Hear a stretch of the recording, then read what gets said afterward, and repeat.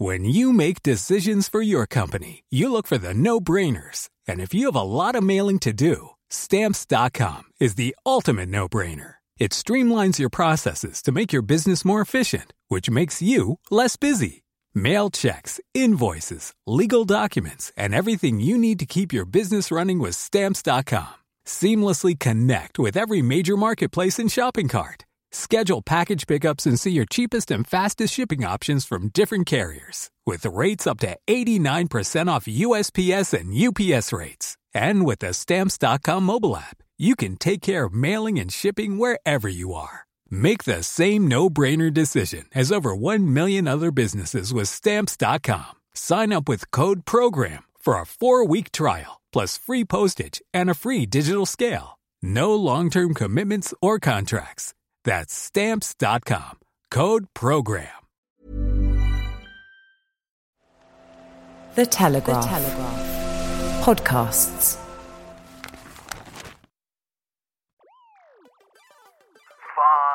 I'm on Putin's kill list and I'm still here because this is what we need to do, to stay and fight.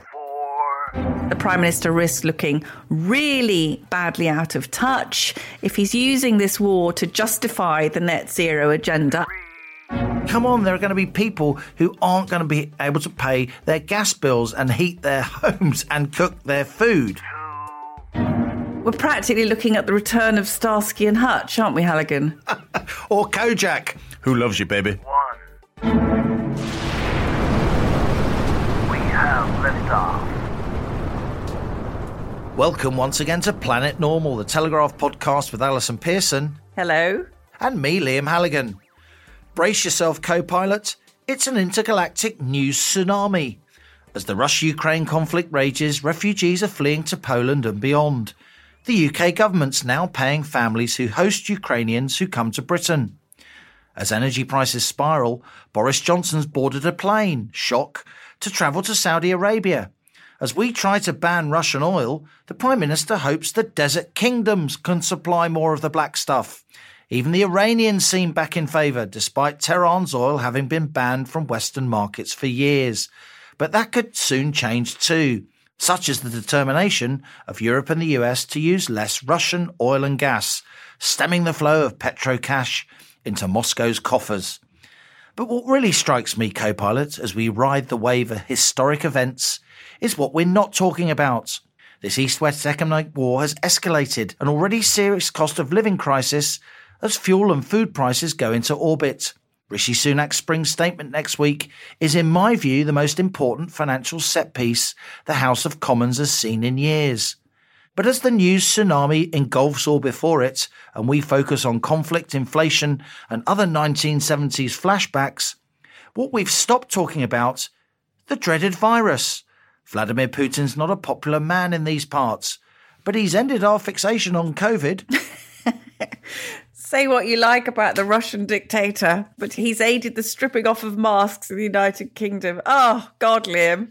Where on earth are we supposed to start? I was quite impressed that Gypsy Rose Halligan, who's been staring into his crystal balls for months, foresaw this absolutely savage cost of living crisis.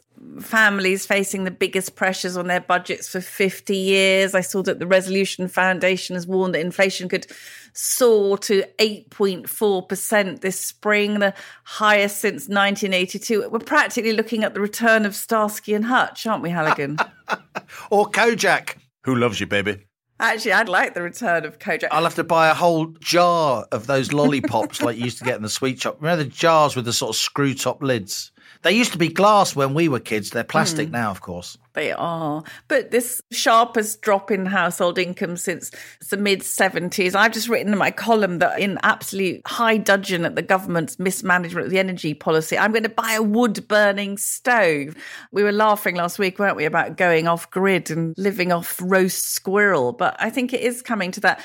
Looking, Nim, at this spring statement that you just mentioned at the top next week, seriously, is Rishi Sunak going to stand up and not cut fuel duty. There is a huge VAT windfall. I was reading about this. Hundreds of millions of pounds are flooding in to the Treasury as petrol goes over £2 a litre, filling up the average family cars over £90 now. Surely Sunak isn't going to sit there by the dispatch box and not back off from any of these rises in national insurance, or indeed giving us the windfall tax that Labour is calling for.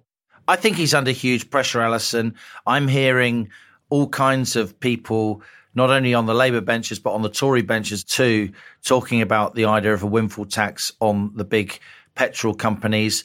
There is a sense, they will deny it, of course, that they're pushing up prices of petrol and diesel. And as you say, in some parts of the country, we have seen £2 a litre already. They're pushing up petrol and diesel prices. But when oil comes slightly off its peak, as it has in the last few days, we were up at $138 at one point. We were down below $100 in the last couple of days, though it's bouncing around. You don't see petrol prices coming down, do you? The petrol they're selling us now is refined from oil that they bought months ago. Anyway, it seems that there is an awful lot of opportunism. And this is what happens in an inflationary environment, Alison. Companies, even if their costs aren't going up, everyone else's costs are going up, so they whack theirs up too because they've got to make a living and buy stuff. So that's why inflationary expectations are a self-fulfilling prophecy, as economists often say. People usually stare at me as if I've said something completely ridiculous when I've said that in the past. But now they're starting to get it. Now they're starting to get what inflation is like. Of course, most of our media class and even a lot of our political class weren't alive. They weren't sentient in the 1970s. But people are starting now to realize that inflation can become a self-fulfilling prophecy once it gets above 5, 6, 7%. And yes, the Resolution Foundation said we could see 8% peak inflation. They said, to their credit, picking up on a theme that we've been developing on Planet Normal, that the lower down the income scale you are, the more inflation you endure because you spend a higher percentage of your money on these necessities like fuel and food and clothing, and they're the goods that are going up more than the others, as we've been seeing. But I think for months now, the real rate of inflation has been in double digits, even across the board. I frankly believe the official figures. I'm not saying that the ONS, which in general is an excellent statistical body, our own Office for National Statistics, I'm not saying they're telling porkies or they're rigging the numbers. I'm just saying that their methodology, the way they collate inflation figures, the basket of goods that they use, I just think it's too out of date and too slow. I don't think it's keeping up with what's really happening in the real world. And I think you're right. Rishi Sunak likes to say he's a sort of small state conservative, even though he's been spending huge amounts of money. And perhaps because he has been splashing the cash during the COVID pandemic, he feels the need to reassert his ideological credentials by not splashing the cash now. But you know what, Chancellor?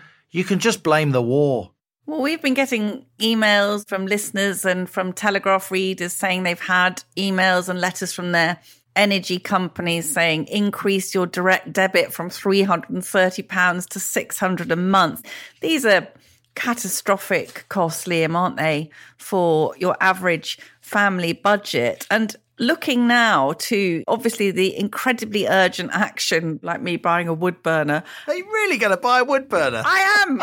I'm seeking advice. You're going to buy a sort of pretty one, though, aren't you? Is it going to have sort of ribbons on it or something? The co-pilot is going to be cutting down ash trees to come and put the logs in. Alison Pearson with an axe. It just doesn't add up. You could make a sort of slasher horror movie based on that concept, but no one would believe it. You'd just use a gun because it's less messy and you wouldn't break a nail. I love a real fire. And I am just incandescent because we have been talking, haven't we, about this absolutely lunatic pursuit of net zero, a sort of ideological crusade, I think, of the wealthied intellectual classes, which, you know, poorer people in our country are going to be paying for. And I don't know if you saw, Liam, that Boris wrote an article on the Telegraph this week, and I noticed that readers were incredibly disappointed. The Prime Minister seems to be stubbornly insisting he will stick to the net zero by 2050, rather than admitting this was not really going to be possible without plunging most of the population into a deep freeze. And that as far as I can see, the government's focus needs to shift back to fossil fuel immediately to ease the pain for British households. And Boris wrote, let me just quote you this bit. He said, green electricity isn't just better for the environment, it's better for your bank balance. A kilowatt from a North Sea wind turbine costs less than one produced by a power station running on gas shipped to the UK from overseas. And if a quarter of our power wasn't already coming from renewables, your bills today would be even higher than they are already. Well, sorry, Prime Minister, that's complete bunkum, isn't it? Because British power stations don't need to run on gas shipped to the UK from overseas. Here's an idea, Boris. We could stop importing and start fracking for shale gas and drilling like crazy in the North Sea. And that second part of our Prime Minister's statement, Liam, also massively disingenuous if you ask me. He's saying if a quarter of our power wasn't already coming from renewables, your bills today would be even higher than they already are. Well, as far as I'm aware, Co-Pilot, 25% of our energy bills is going towards renewables. That's the green subsidy. Plus there's 5% the Treasury gets from VAT. So even Velma failed her maths O-level can tell you that a third of these absolutely soaring energy bills are not necessary. They could actually cut some of that at a time of crisis. And I think that the Prime Minister risks looking really badly out of touch. If he's using this war to justify the net zero agenda, I don't think he'll be forgiven by the voters. I find it really depressing. Here's the ideal chance now to reverse course and make better choices for our country instead of doubling down on this lunacy. I'm upset by a lot of that, Alison, but you know what upsets me the most? Is it me intruding into your subject matter with my Gilets jaunes ideas? I can deal with that. But in 90 plus episodes of Planet Normal, you quote the Prime Minister's smelly old column. You never quote mine, do you? There's no justice in this world. I've loyally stuck by you. All the trials and tribulations of our endless voyages through intellectual space. Look, I did think the column was disingenuous. I agree with you completely, Alison. I think both of us, it's fair to say, we broadly support moving towards renewable energy. Yeah. We broadly support weaning ourselves off fossil fuels. We broadly support harnessing wind, solar, other renewables, getting smarter about the way we fuel our economy and heat our homes and cook our tea than burning coal or burning wood, even if it looks quite nice in your living room. There are better ways with hydrogen and other forms, nuclear. There's a long way to go with civilian nuclear energy, which is broadly green as we learn how to deal with the waste. So I do broadly agree with you, but there's a kind of time problem here, isn't there? In the long term, yes, that makes sense. But in the short term, hydrogen, renewables, they're not going to replace fossil fuels for a long time because you need the base load, you need the constant supply when the wind doesn't blow and the sun doesn't shine. We find it very, very hard to store renewable energy. The battery technology isn't there at the moment. And this is a moment, I think, when we should be opening up more fields for development in the North Sea, when we should be considering whether or not we go for fracking for a while. I do think some of the dangers of fracking have been over-exaggerated. I think there's been a lot of alarmism by a very well-funded environmental lobby.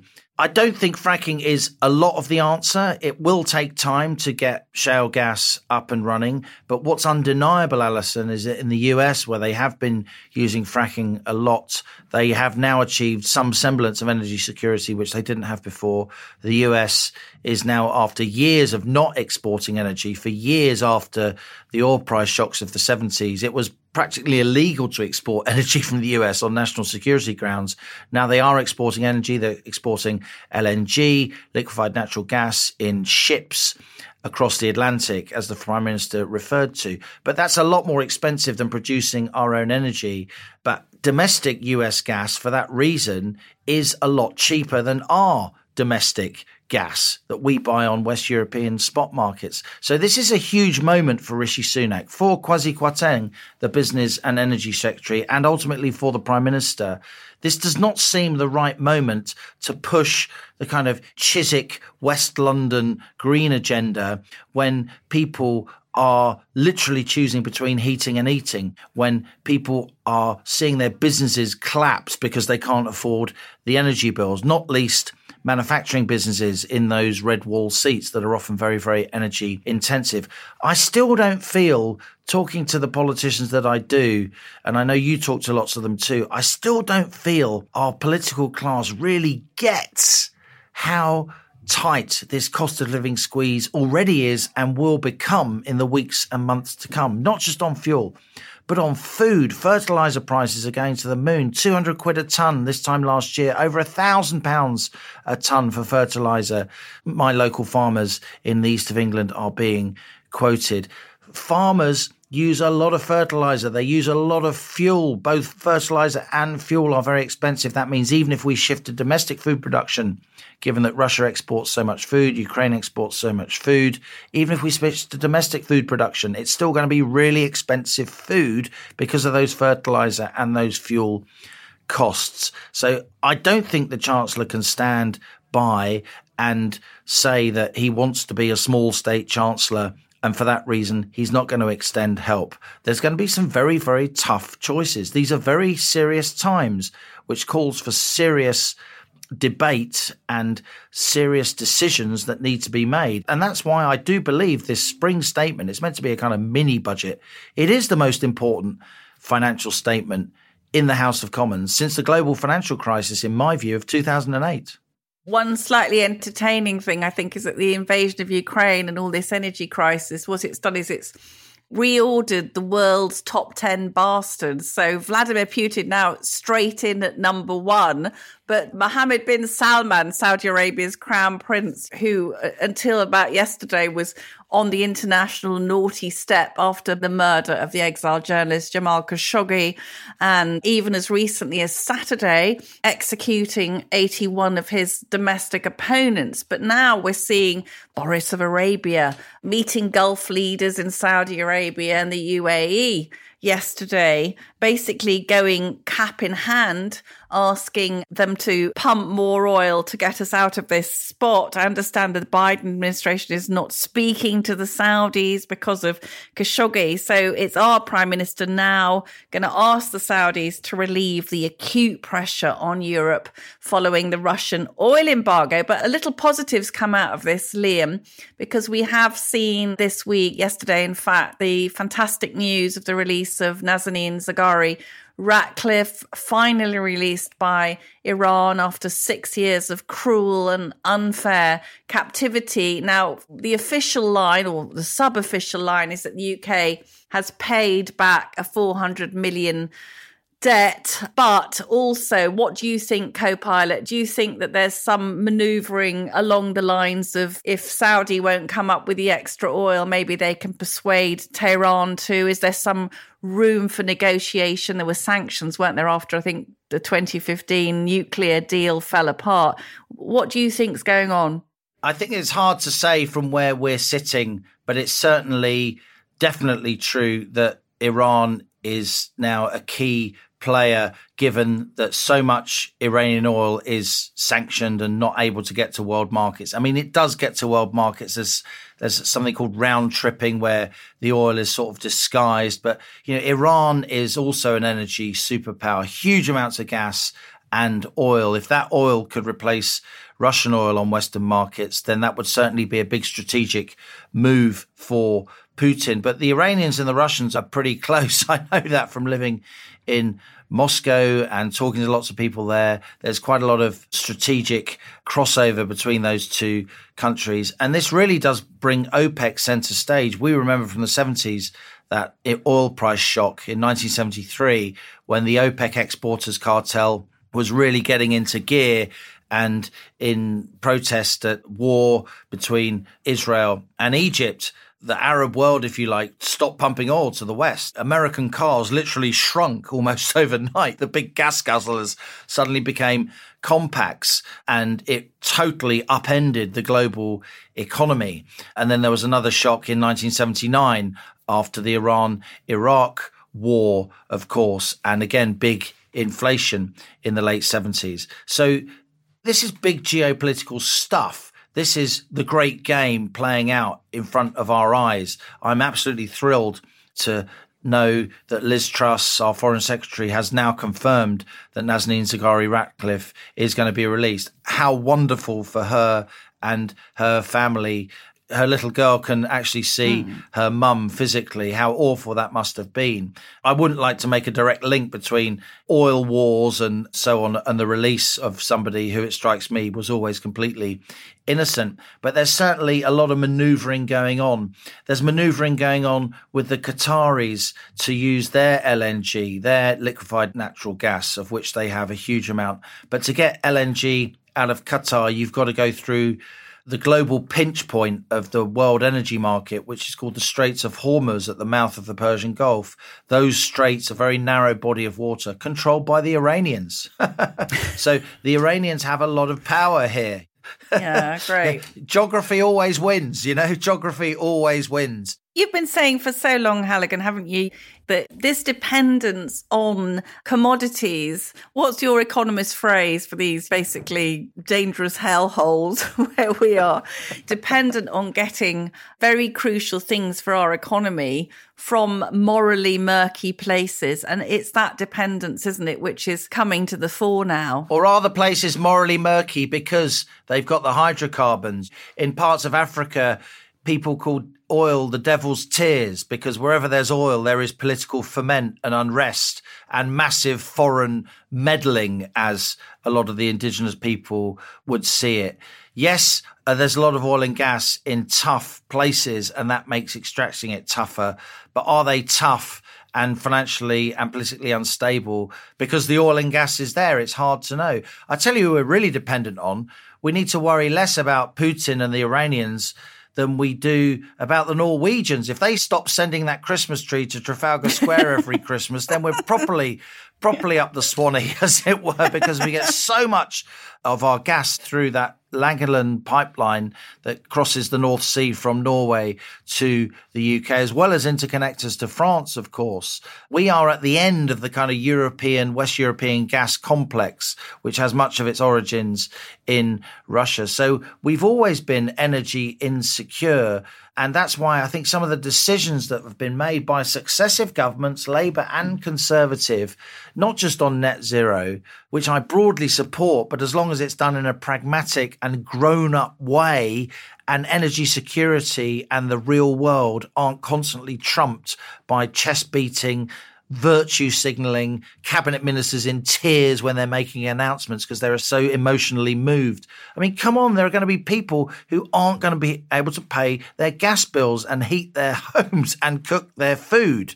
That is much more of a problem, it seems to me, than the other priorities that ministers seem to have. But we are in a new great game, and a lot of stuff, a lot of considerations, geographic considerations, energy complex considerations, which are ordinarily the stuff of nerds and people who spend too long on the internet like me, they are now mainstream domestic and international politics. And in that sense, I think this is a turning point in the way we run our affairs. I do think from now on, for the foreseeable future, it's going to be a return to grown-up leadership and grown-up debate about what really matters. Something I picked up in the column this week, actually, was we've tended to forget about COVID, even though there are lots of cases around at the moment, nothing too bad. I was talking to our George this week. So George is our source within NHS England, whose true name and identity and gender we do not disclose in order to protect him or her, but we report George's figures because we believe that they're true, but it's hard to verify whether they're true or not because they're given to us before they're published, if indeed they're ever published. Yes, and George says ICU occupancy with COVID continues to be extremely low. So despite this recent increase in general COVID admissions, there hasn't been any increase at all in the ICU. There were about 4 times more ICU beds occupied by COVID patients last summer than there are now at the tail end of winter. The cases are higher now than they were then, but they are not serious. And you'll be delighted. What's my favourite word, Halligan? Go on. Nosocomial. Nosocomial. The percentage of patients contracting COVID in hospital is back up to 1/3. Well, how about cleaning the bloody hospitals? NHS. Just quickly, next week, as well as the spring statement, next Wednesday, when Rishi gives his spring statement, is the 2nd anniversary of 3 weeks to flatten the curve. It was indeed the 23rd of March 2020, when the Prime Minister put the country into lockdown, something which had never been recommended in any pandemic plan because it would be too damaging. This is something very interesting for us, Liam. We both appeared last week, a rare appearance on Planet Earth on the Dan Wootton Show on GB News. Dan, on his fantastic show, is conducting his own kind of lockdown inquiry. And this week, terms of reference were published for the UK COVID-19 inquiry, which is going to be chaired by the former High Court Judge Lady Hallett. I've had a look at the remit. It does seem pretty broad, but there are already some pretty worrying omissions, I would say. Nothing about the longer effect of lockdown on children and young people. We've just heard, Liam, that mental health services received a record 4.3 million referrals in 2021, and the Royal College of Psychiatrists has called it the biggest hit to mental health in generations. So my concern really is that Lady Hallett actually looks not just at the government, seems to be quite keen on focusing on the COVID deaths, the COVID bereaved, but as we've repeatedly talked about on Planet Normal, there are lockdown deaths, lockdown bereaved, people whose mental and physical health, livelihoods, education were damaged by action taken by ministers, scientists, civil servants and the NHS. And it's just far too easy for, it's the pandemic that did it, to become a scapegoat for human error. Now, I think it's just worth saying to Planet Normal listeners, and we will put this in the show notes, that the inquiry is running a terms of reference consultation, which is open for the public's suggestions until the 7th of April. Now, I wrote several suggestions of what they might be looking at in my column this week. You can see that as well from the show notes. But I think, Liam, we absolutely cannot let this become one of these dreadful lessons have been learned. Let's move on, because this must never be allowed to happen in our country again.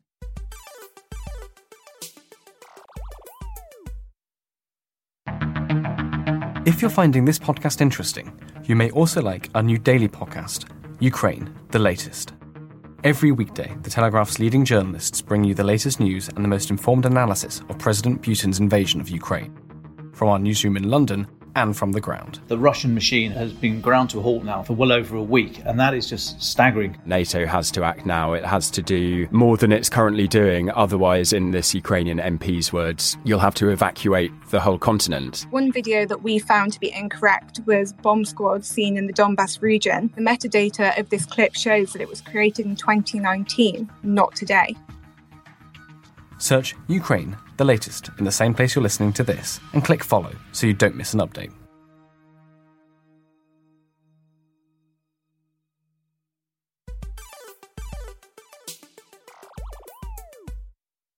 Today is day 22 of the Russian invasion of Ukraine, 22 days. And today's guest is one tough cookie from that brave yet benighted place. Kira Rudik has been a deputy in the Ukrainian parliament since 2019. She is the leader of the country's Voice party. Previously a critic of President Zelensky, Kira has rallied behind his wartime leadership. She was born in 1985 Now, co-pilot, since the war broke out, Kira Rudik has become something of a social media phenomenon with her posts about taking on the Russians, and she herself has been training to use weapons. One of her posts read, "I learned to use Kalashnikov and prepare to bear arms." It sounds surreal, she writes, as just a few days ago it would never come to my mind. Our women will protect our soil the same way as our men. Now, Liam, Kira is refusing to leave Kiev. She has 30 members of the resistance living in her house. They're training, they're volunteering at hospitals or wherever help is needed. Earlier this week, I began by asking her if she felt the war was getting closer and how she's coping day to day. Yeah, the Russians are getting nearer. This is a simple answer to that. So the daily life is very different from what it was before the war. So let me tell you about today. The night was very hard. We had a massive shelling throughout the city. And you know that because in 20 days you get used to shelling and you sometimes even don't go to a bomb shelter. So tonight, the shelling was so heavy that I woke up of the explosions and we had to run and to hide because it was pretty scary. And it turned out that today, during the night, 4 buildings in Kiev were destroyed. And the amount of people who died, we don't know just yet. And it happens because we are still very weak in terms of the air protection, the air force support. So after we woke up in the bomb shelter, we had to drive into the places where the shelling occurred to see if the people need help. And as a member of parliament, you do a couple of interviews, then you do the training. And today we also will have a parliamentary session in Ukrainian parliament. I cannot tell you the time and the place, but we will definitely be having it because this is our duty. And after that, we will go to the central train station where the refugees are coming through the whole Ukraine. I will be helping out organize the processes with the refugees. It is a tremendous pain for my country and for my people, what is happening right now. Kira, can I just confirm, so the bombs that dropped, that they have come much closer into the centre of the capital, is that right? Yeah, that is correct. And this meeting of the parliament that you're having, how many MPs do you think will be there? How many have stayed and how many have left? So we plan to have almost the full hall of people and almost the whole or the full parliament. There are just pro-Russian party who fled and the rest are staying in Ukraine. And right now they're getting to the Ukrainian parliament to be able to vote for their necessary legislation pieces. And we already getting people from all over the country. They kind of know what's going to happen, but we'll tell them the place and the time in 15 minutes before it will start. They will have to get in, vote, and get out. Wow. That's real. That's real democracy, isn't it? Under pressure. It is. You know, my new favorite story about Russia and Ukraine, it's actually tragic, but it's also very bright. So 2 or 3 days ago, Russian forces kidnapped a mayor of one of Ukrainian cities and installed another person and saying, this is the mayor. And the first thing is we are talking, but could you just imagine what's in their minds, that they're thinking that this is how democracy can work, that you just can kidnap a mayor and then say, here is your another mayor and deal with that. This is not how it works, guys. Then this shows you the main difference in between the democratic countries and the tyrannies where they're thinking this way will work. Are you expecting President Zelensky to be at the meeting of the parliament today? I don't think that he will be. He will be addressing the United States Congress, so he will need to get ready to that. We are on a close contact with the president right now, so I don't think he would need to be there. It will be increasing the threat, and we know what we got to do, and we will fulfill on our duty with or without the president as a parliament. He's been an inspirational wartime leader. He addressed the British Parliament last week. Do you think there's an argument for him leaving Kyiv rather than run the risk of being killed with the terrible effect that would have on national morale? Yeah, well, I think he needs to stay. We all need to stay. And we all need to show our people, Ukrainian people, that we all have a bet in this. We all have a chunk in this. We are all risking our lives, same way as we are asking Ukrainian people to risk their lives. So I am here in Kiev. I'm on Putin's kill list, and I'm still here. I don't plan to flee. I'm saying, whoever I ask to stay and fight, I'm here with you, because this is what we need to do, to stay and fight. And this is our obligation. This is what we want to do. I know you're doing training to use a gun. Are you seriously, Kira, going to fight Russian soldiers when there is a huge risk you could lose your life? That seems surreal to me. It seems surreal to me as well. We all know what happens with women in the cities that are taken by any kind of soldiers, right? I have never held a gun in my life before this. And my soldiers fellows tell me that there is a huge difference in between fighting and training for fighting. And I do really hope that I won't have to. But I also understand that at some point, it's very likely that I will. We've seen Russian soldiers occupying parts of Irpin, which isn't very far from the capital. Have you got plans in place if there is a siege? And do you have enough food and weapons? Yes, we are getting ready for a siege. We're building the whole city as a fortress. Right now, it seems we have enough food for everybody in the city. We have a storage of food, water. We have backup electricity plants. As for my resistance team at home as well, we have like a month's supplies of food and water, and we have phone batteries, etc.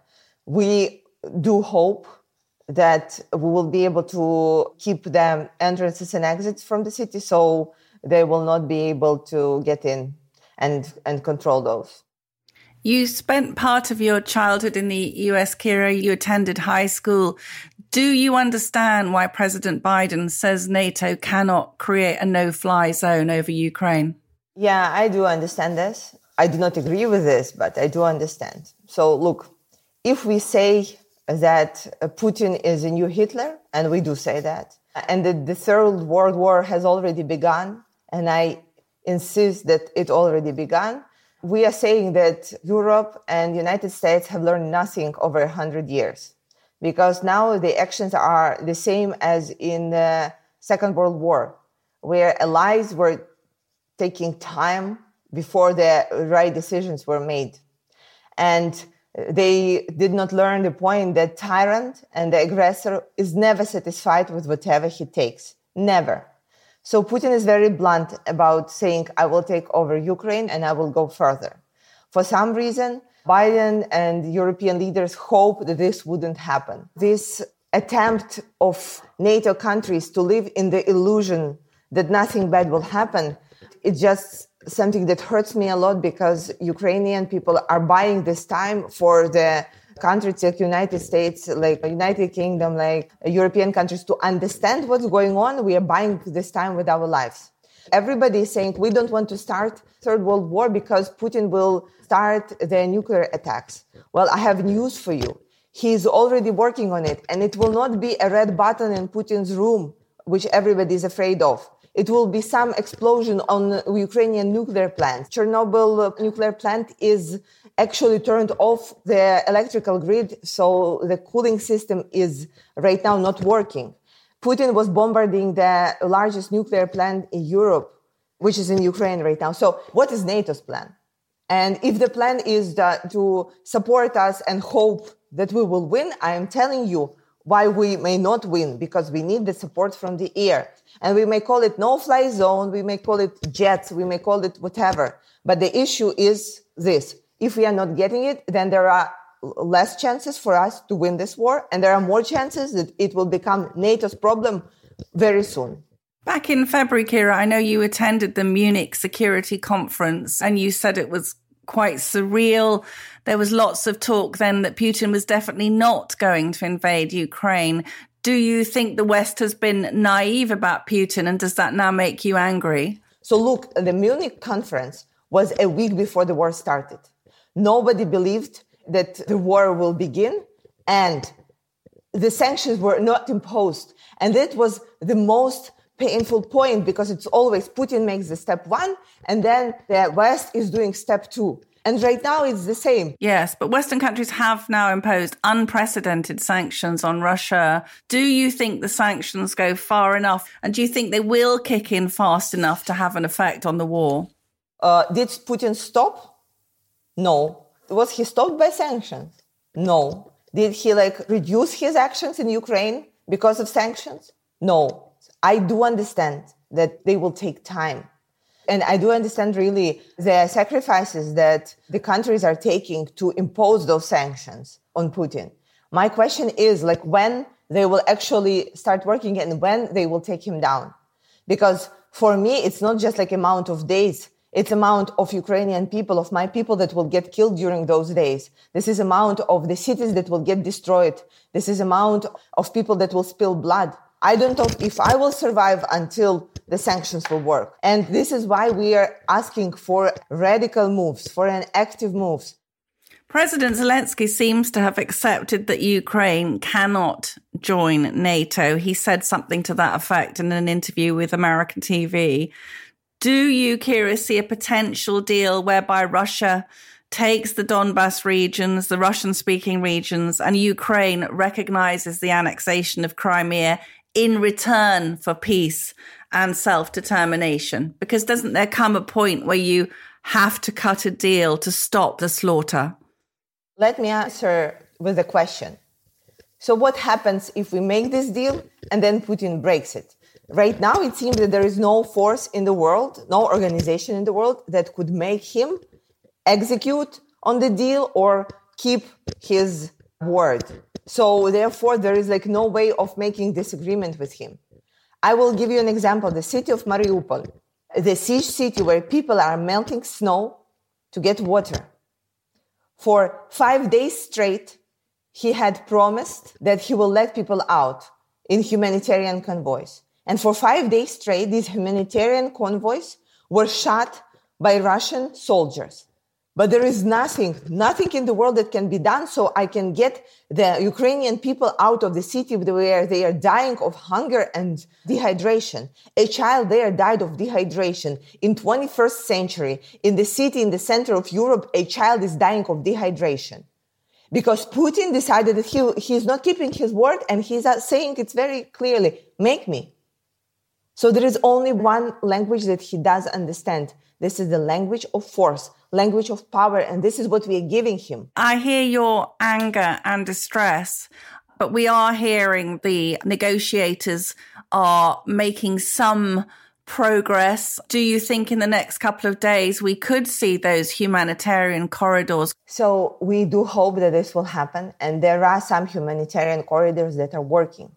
But again, they are working not because Putin agreed to, but because Ukrainian armed forces were able to protect these corridors. And this is where we, again, are showing the world the only operational way to deal with Putin, the only one. Nobody believed that we will be standing for so long, that we will be fighting for so long. Everybody thought that we will fall down in the first 24, 48 hours. No, it's amazing. I do not believe in peaceful negotiations with Putin. I solely do not believe in them.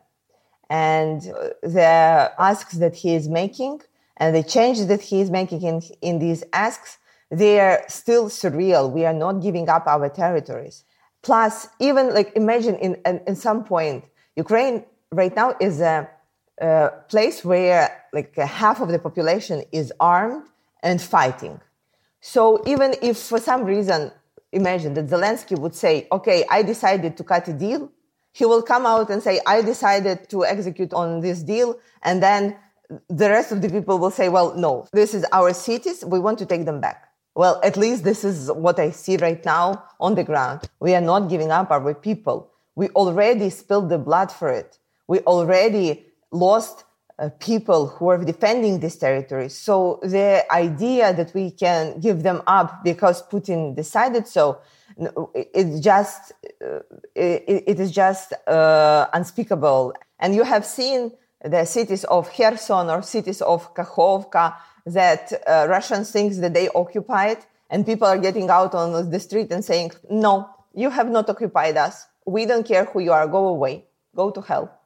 And this is why I'm proud I'm proud of my people. I'm so proud of them. I can hear you smiling despite everything about how amazing they've been. How many women are fighting in the resistance? Like about 20% of the resistance are women right now, and 15% of the armed forces. Wow. I know that the British have given Ukraine a lot of military training since 2015. I hear we've been sending many weapons. Have you felt supported by Boris Johnson and the British government? I would say that the United Kingdom gave us one of the strongest supports of all our countries, of all our allies. I can tell you on my personal note that in November, when nobody believed that Russia will attack, and my party and I, we were saying that we do need a no-fly zone from our NATO allies, and everybody was saying it's crazy. There is a British MP, Tobias Ellwood, the chair of the Defense Committee, who was the first one to believe in us, to trust us, and to support us in that. And I will always remember that, because that was the first person who stood up and said, yeah, guys, the situation is really critical. You guys have been amazing in this. You have given us so much support, so many volunteers who came into Ukraine to fight for us. I cannot even begin to tell you. The exact amounts, I think right now, 16,000 people just solely from the United Kingdom. Really? Gosh, that's a very big number. Is that what you've heard, or is that what you've been told? This is the information that we received from our intelligence, that people are volunteering and coming. Wow. Some of them are soldiers and some of them are private citizens just coming in to help, to fight for us, to become like volunteer fighters. So last night we saw something great on Russian TV. A Russian TV editor walked into the studio behind the newsreader and held up a placard telling the Russian people what was going on. Do you hope that amazingly brave gestures like that will get through to the Russian people? We do hope that at some point Russian people will start realizing what is going on, that Putin is taking them to a really, really dark place, and that he is just destroying his own country for the reason that nobody can understand. And Russian media is being completely controlled by the government. And so this is one of the signs of the protest that, you know, like a sprout, at some point they will just like grow up. Where will Ukraine be in 20 years' time, God willing? I'm hoping for my country that we will be rebuilding it. And in 20 years from now, we will be the country of future that we were planning and building before Putin invaded. Building a progressive, technological country where people are coming back to and not just fleeing away. So this is my goal. This is my hope. And this is what's waking me up every morning, aside of the missiles. Yes. Well, we hope you stay safe, and victory to Ukraine from everyone in the UK. Thank you so much. Thank you for all your support. A very moving interview, Alison, by an extremely courageous woman. I think the whole world has been inspired and humbled, really, by the strength of feeling in Ukraine and the resilience that Ukrainian people are showing in the face of this ghastly invasion. It's genuinely strange, Liam, talking to Kira. She's been a very successful business person. She's 36. She is a leading member of the Ukrainian parliament. We heard there that they were going to be meeting in secret to vote. Just imagine a female MP in this country who's having to do weapons training. I mean, yeah, it is extraordinary. But I think what shines through from her is exactly the reason why Putin has perhaps underestimated what Russia was getting itself into.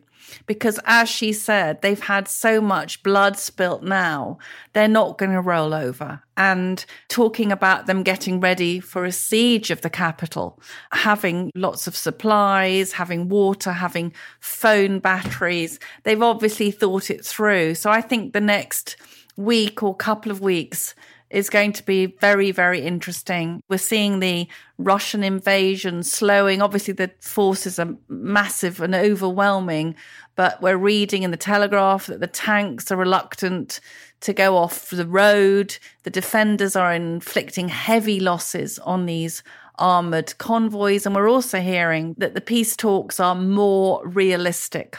So I don't know, what do you think, Liam? Do you think we're going to see some kind of groundwork now for a peace deal, with Zelensky finally saying that Ukraine must accept it will never join NATO? I think we will see something along those lines, and it's tragic that it's got to this point. I think a deal could have been done along the line of the Minsk protocols, as we've discussed in the past, Alison. I'm kind of baffled why that didn't happen. The Minsk protocols, by granting more autonomy to eastern Ukraine, but keeping it within Ukraine, could have done the work of not vetoing Ukrainian NATO membership on the one hand, but making it very difficult or almost impossible to happen given a more autonomous East Ukraine region. I thought that was an elegant solution, but for some reason, that's got to be for future historians to try and untangle why Minsk didn't happen. Those protocols were signed back in 2014, 2015, as we've been discussing on Planet Normal for a long time. As you rightly say, the humanitarian corridors are the priority. There's been lots of claims and counterclaims about those corridors being agreed, not agreed, holding, not holding. I think what's really incredible is as we come through this conflict, and fingers, toes crossed that we are now entering an end game, though who knows. But as we do, I think never again is the British public, and certainly our political and media class, ever going to ignore this part of the world anymore. The map of Ukraine is etched in all our consciousnesses for the rest of our lives. The strategic importance of that area, the importance of that part of the world for supplying not just energy, but food as well. And it's obviously ghastly that so much progress that we've made since the collapse of the Soviet Union in terms of East-West relations has now been not just dented, but in many ways almost entirely reversed. I find it extremely sad, but I am uplifted, really. And I think there's hope when there's people of the caliber of Kira involved and doing everything that they can, not just to defend their country, but also to bring about some kind of peace. It was very notable, Lynn, wasn't it, that she paid tribute to how much the British, she said, you guys have been amazing. And she also mentioned the slightly jaw-dropping figure of 16,000 Brits she'd been told by Ukrainian intelligence, both soldiers and private citizens. I can imagine that we are giving more support on the ground than we're being told. But did you think that seemed like an outlandish figure? Look, it's easy for me to sit here and be an armchair commentator in the safety of our wonderful country, isn't it? 16,000 does sound like a lot to me. I'm sure Kira's just passing on information she's been given in good faith. The Foreign Office has been unable to verify that figure. We have obviously asked. We're journalists first and foremost. But of course, our Foreign Office does advise against all British nationals at this point travelling to Ukraine for whatever reason. Now on to our listener emails. Postbag absolutely bursting this week, Halligan.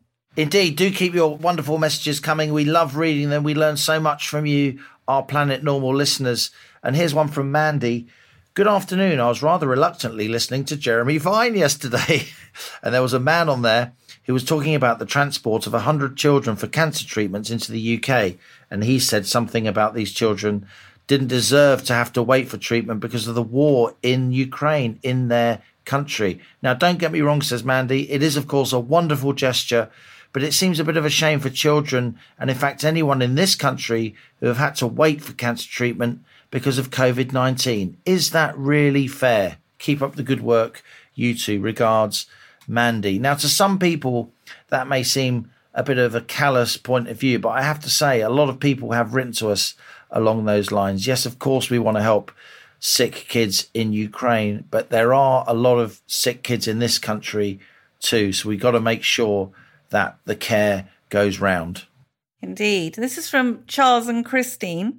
We've enjoyed listening to you both since the beginning, and very reassuring it has been too, in spite of all the ups and downs. We have an autistic son who lives in a care home, and although they've been very good, we could not see him at all for 6 months, which was horrible. He ended up self-harming and was very frosty with us indeed when we were finally allowed to see him. Our son had no idea why he'd been abandoned, and being non-verbal, we had no contact at all. We're slowly getting back to normal. However, the question I would like you to ask George is how reliable were the LFT and PCR tests? I can find no reliable information on what was the actual false positive or false negative rate for either of them. I used to use statistics during prospecting work, and I know how important these numbers are. I suspect that because they are not freely available, they may be rather interesting. Listening to Liam reminded me of my one visit to Russia when I was carrying out factory surveys in Moscow and Smolensk in 1988. It was quite exciting. The owner of one factory got himself murdered while visiting Antwerp a couple of weeks after I got home. I love the Russian people, and Moscow is beautiful in the early summer. My one claim to fame is that I used to jog around the Kremlin in the early morning. I think your idea of a large gathering of the Planet Normal clan to mark the 100th edition is very sound. I'm assuming you can borrow something like the Starship Enterprise, as I fear the rocket may not be large enough. All the best to you both. This is from Katie. Dear Alison and Liam, I've been an avid listener for many months, but write to you for the first time, having felt compelled by my family's recent experience of NHS visiting restrictions. My mother's in hospital, having suffered a serious mental health episode towards the end of 2021. In late February, there was a COVID case on her ward, so all visits were cancelled. Whilst clearly inhumane, I also found that approach completely illogical. If COVID's already present on the ward, there's no real additional risk from allowing relatives to visit patients, especially if the relative takes a test prior to the visit. Surely the risk is actually to the relative visiting the hospital, which is known to contain the dreaded virus, and those relatives can make the assessment that the risk is absolutely worth taking to see their loved ones if they wish. Isn't that what living with COVID is? Trusting citizens to weigh up the situation and make reasoned, rational decisions. Inevitably, my mother tested positive for COVID last week, in her late 60s and suffering from COPD, that's chronic obstructive pulmonary disease. From her many years as a smoker, she's at the higher end of the risk spectrum. Thankfully, most likely because she's double jabbed and boosted, she experienced only a scratchy throat for a few days. But it meant an extension to her isolation, and if the virus continues to work its way around the ward, who knows when the visiting restrictions will finally be lifted. In fairness to the doctors and nurses, they're as frustrated as the relatives about the NHS Trust's rules and have told us that the worst thing you can do to someone who's in poor mental health is to isolate them from loved ones. They've also been pragmatic and allowed my mother to walk in the gardens near the ward, despite being COVID positive, giving her a much-needed break from the lonely confines of her hospital room. While the rest of the country lives with COVID, NHS trusts continue, says Katie, to barbarically prevent those seriously ill in hospital from seeing their families. Despite statements to the contrary and fashionable marketing about the importance of mental health, this is further proof the NHS does not value mental health and physical health equally and still prioritises COVID above all else. Kind regards from Katie.